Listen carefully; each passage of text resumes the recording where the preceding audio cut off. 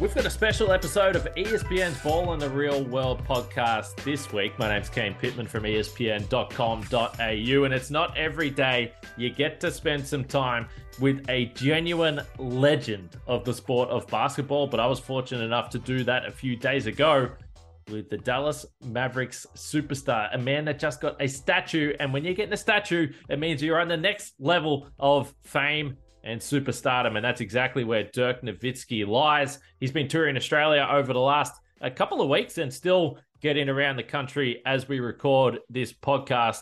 Chris Anstey, an Australian basketball legend in his own right, has brought Dirk out, and he's bringing a number of big names to Australian shores, and I got to see firsthand the impact that has on basketball fans in this country. It was really, really cool to see some of the reactions that Dirk got. He's a 14-time All-Star. He's a league MVP. He won that long-awaited championship for the Dallas Mavericks against the Heatles, LeBron James, Dwayne Wade, Chris Bosh as well. So he's done it all. And I wanted to just ask this man about the state of the game right now. He's a 7-footer known as the greatest 7-foot shooter in the history of the game, but the volume of his outside shooting pales in comparison to what we're seeing on the court right now. The game has changed. And I was able to pick his brain about some of those topics, talk about his battles with Kevin Garnett, Timmy Duncan, Pau Gasol, and some of the greats.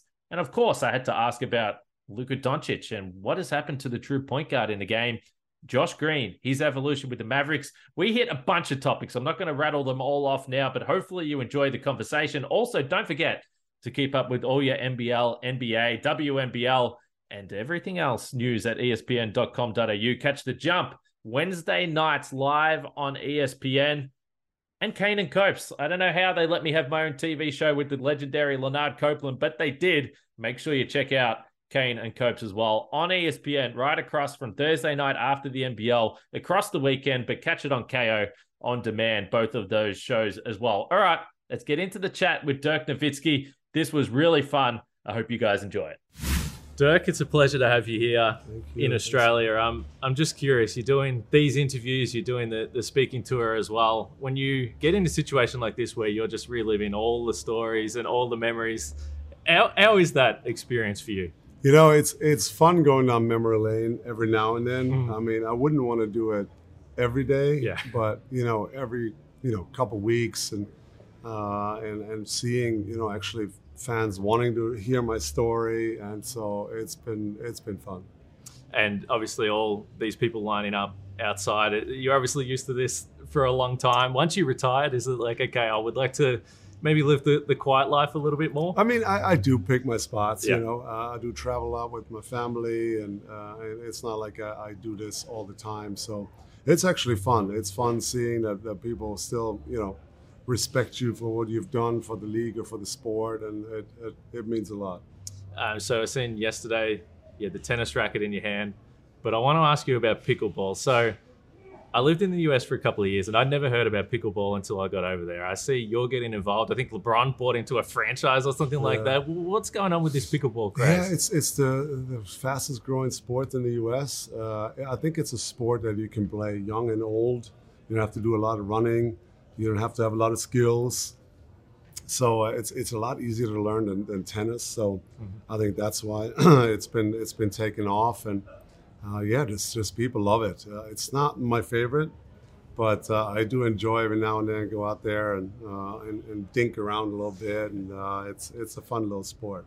So you played, and the numbers are ridiculous, but 15 out of the 21 years you played 75 plus games. How is your body? That's 1,500 regular season games, playoffs most year. How are you feeling? I'm okay, actually. The ankle, I struggle a little bit, of course. The left ankle, I jumped off a lot. But other than that, I'm okay. I can still, get around fine. I can play some tennis every now and then. And I think my basketball days are over, though. I can never actually go back and play in a game. I think, unfortunately, these days are over. But it's still good enough for me to play some other sports. So do you look at, and you see the guys much older than you, but they're all hobbling around, and you guys are huge. Well, everyone's big compared to me. But do you look at the way guys are being managed now and think back to your own career and say, maybe I played through some stuff that I shouldn't have played through? Or how do you view the way guys are being managed right now? Yeah, it's just different. Times are different. I don't want to be the guy that sit here. Back in the days, everything was better, or we did this thing, and it's just I prided myself on trying to be there every night, whether I was sick, whether I was hurt. I wanted to be out there for my teammates and for the franchise, for the fans that buy obviously the tickets and maybe wanted to come to see me play. And so I started some resting as I got in my 30s and deeper 30s. We did a little bit of load management, but in my 20s, I wanted to play every game as much as I could. So I was listening to, I believe it was a podcast that was a few years ago now, JJ Barea. He's talking about your pre-game routines, what you got to do the day before, what you got to do on the day of the game. And it's crazy to listen to. I lived in Milwaukee for a few years, and the first time I saw Giannis warming up, not a great athlete, I'll say that. I'm watching him and I'm thinking what he's doing before the game doesn't even make sense. That would be 5 times what I would do on a normal day. What is JJ talking about? What are you putting yourself through before you even get on the court? I mean, I had certain rituals, and my warm up for games was fairly long. Some guys take 15, 20 minutes, get a little sweat, and that's it, and stretch a little bit. I legit shot right before the game for 30, 45 minutes. I had a full sweat going. I wanted to get my knees and my ankles loose, the muscles. So I shot a lot. I shot all my repertoire. I shot fadeaways. I shot turnaround. I shot 3 spot ups coming off screen. So I didn't know. That was my routine. I wanted to get a good sweat. I wanted to be loose once the game started. So a lot of the guys are different. Not everything works for the same. We all have different body types, and so. But for me, I wanted to be loose, and once the game started. And what happens if you don't get, how much did you need this routine to be done? If you didn't get exactly what you need done, what does that do to you? Well, I think in my 20s, if something went a little bit off my routine, I was rattled. Right. This hotel didn't have pasta before the game. I was worried. Yeah. I was like, oh my God, how am I going to perform without my pasta pregame? And I think once you get a little older, I think you tend to relax a little more, and it's fine. I didn't have, I got treatment now pregame. Now I didn't get my full 30 minutes of shooting. It's fine. It's just you deal with things a little better as you got more experience, as you gotten older. But still, even though almost close to my retirement, I still try to do the same routine all the way to the end. What about some of the different shooting off balance? We see the pirouette shot that I don't know if you were the first that was public knowledge, but now you see KD does it before every single game. What was the theory behind all these different ways you tried to shoot and in practice make it as challenging as possible? Well, I always wanted to shoot every shot that I had in my repertoire. So I didn't want to go in a game and all of a sudden I had to shoot, a running hook shot, but I didn't practice it that day. So I always pregame or even the day before the game, I always did my full repertoire of 30, 45 minutes. Like I mentioned, spot ups, coming off screen, handle it some, one dribble right, one dribble left, some fadeaways, some turnarounds, some finishes in the paint. So in my routine, I always try to shoot all the shots that were maybe coming up in a game. So I shot some runners, shot some one-leggers. So once the game started, I knew I was prepared to shoot any shot that the game would throw at me. I think I read, and correct me if I'm wrong, but when you were talking about the one-leg fadeaway, you said that you found that it was low energy, which to me, low energy, high efficiency, it should be the goal with every task. So why was the reason that you went to that? Yeah, so as I was getting older, I was losing a step, and it was just a lot of grinding, driving all the time. Guys were up under me. I had to drive, get fouled, get back up, shoot 2 free throws, and I just wanted to find a shot that I could create a little space, and then I'm long enough to shoot over guys. And so I started shooting more as I turned 30, and then that one playoff run in 2011, really, I shot it more and more, and it kept going in, and it was a good weapon for me. And so then that kind of manifested it there in 2011, and then I kept shooting it for the rest of my career. But early on in my 20s, I actually didn't shoot it as much. When you're young and you got the drives, you got I didn't need that, but I wanted to find a way to be a good, efficient scorer as I gotten older, and that shot really helped me down the stretch. What do you make of the scoring binge right now in the NBA? Because the numbers are almost, if you want to compare it to history, and it becomes challenging if you're trying to compare previous years, because the numbers, they just don't stack up. Yeah, I mean, it's always tough to compare different eras. Actually, I don't love it. Is this guy better? Is this guy better? Mm-hmm. It's so different now. The game is in a different place than it was 10 years ago, let alone 30 or 40 years ago. So it just evolves constantly. The rules have changed along the way, and so the game is just completely different. But yeah, scoring now, since the court is so open, it's basically you have 5 guys out there that can shoot. Back in the 90s or whatever, your power forward and your center, they were always around the paint. It was always clogged. There was nowhere to go. Now you have all these guys spotting the floor, spotting around. The drives are there. The drive and dish guys are spotting up for threes. They all have that step back 3 in the game nowadays. Is that you need to have that as a weapon. All the good scorers have it. So, I mean, it's just that the lane's open and guys' skill level is just out of this world from compared to 20, 30 years ago. So you're one of the great shooters of all time. And I had a look at this morning because I just wanted to see where it actually sits. So you average 3.4 3-point attempts per game. This season, that would be 165th in the league. Did you, which obviously is wild, did you envisage that this was the way it was going to this extreme? Well, you know, I saw it coming once when Steph starting to shoot the ball right. like that and shooting the ball from half court and making it. And yeah, it was going that way. And then a couple of years ago, I think I was still in the league. We played, Houston played with Harden, and I think they shot, one mid-range shot. The rest were all threes or layups. It was just, that's where the statistics were going. That's where the game was going. And it's just, as long as the guys are shooting decent percentage from 3, it's just way better than a 2. It's just that's the way the stats work. I'm not sure I'm a huge fan of it. I love my little mid-range. Obviously, that's where I did a lot of my work. So I do miss it at times, but I of course understand the game evolves, the game changes, and it's just part of it. So do you have any crazy ideas? So listening to Pop, and obviously most people could listen to Pop all day, but he was not happy, and he's like, you want to get a 4-point line, a 5-point line, it's going to be a bunch of crap, which was like a classic Pop line. And then you have JVG I was listening to the other day, and he said get rid of the corner 3. Do you subscribe to any of these crazy views? Does anything have to change? I mean, I love the way the game is. I always have. I don't know if we need to start changing rules and start add stuff. I'm not sure. Maybe I'm too old school for that. I wouldn't do a 4-point line as guys just start hoisting, dribbling up, shooting 4s. That's just not what I believe in. The corner 3 now is the easiest 3 in the game, of course, but that's why also defenses should be, catered to taking that away. And a lot of defenses do. If you give up a 3, you give up the high 3 and not the ones in the corner.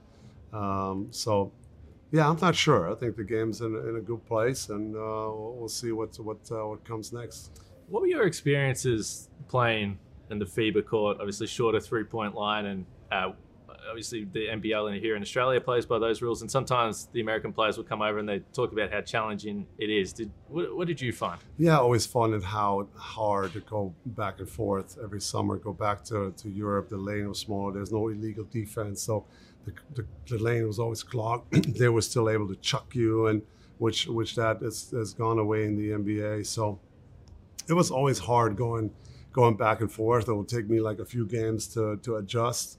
But I grew up playing FIBA ball, and I still love it. It's tough, it's tight, and it's sometimes tough, really tough to score in Europe because the lane is just always clogged and it's physical and so I usually enjoy playing in Europe, but then also enjoy going back to the NBA and having a more open field and playing on the NBA rules. So I really enjoyed both. So the guys I think about, and I'm sure you'll add names to this, but yourself, Timmy, KG, Powell, I don't know if there's anyone else you want to throw in this list, but the battle you guys had for all NBA, all-star, MVPs, all these types of things, how do you look back at that generation of 4 Probably these days fives, it would have changed. But how do you look back at those battles? Yeah, it was amazing. When I first got in the league, every power forward spot on the teams were loaded. Yeah. So I had a challenge every night, whether it was Abdul Rahim and, whether it's Rasheed Wallace, it was KG, Tim Duncan, Zach Randolph later on. I mean, I felt like the power forward spot, which is in a great KG. Malone was still in the league in Utah when I got in. So, I mean, I felt like every night you had to bring your A game, and it, of course, helped me elevate also my game because I knew I had to compete at the highest level every night, or you just had no chance. So, that was a great time for power forwards there, and it was just compete every night at the highest level. So I always say, out of like current players, Nikola Jokic maybe makes me just crack up laughing more than any other player with some of the stuff he does. And I feel like maybe not to that extreme, but Tim was kind of the same, just with his ability to use the glass and all these different ways he was able to score. What was he like trying to defend that man? Yeah, I mean, to me, on a matchup on a 4, he was the toughest to guard. He had both shoulders finishes. He was super long. He was a great offensive rebounder.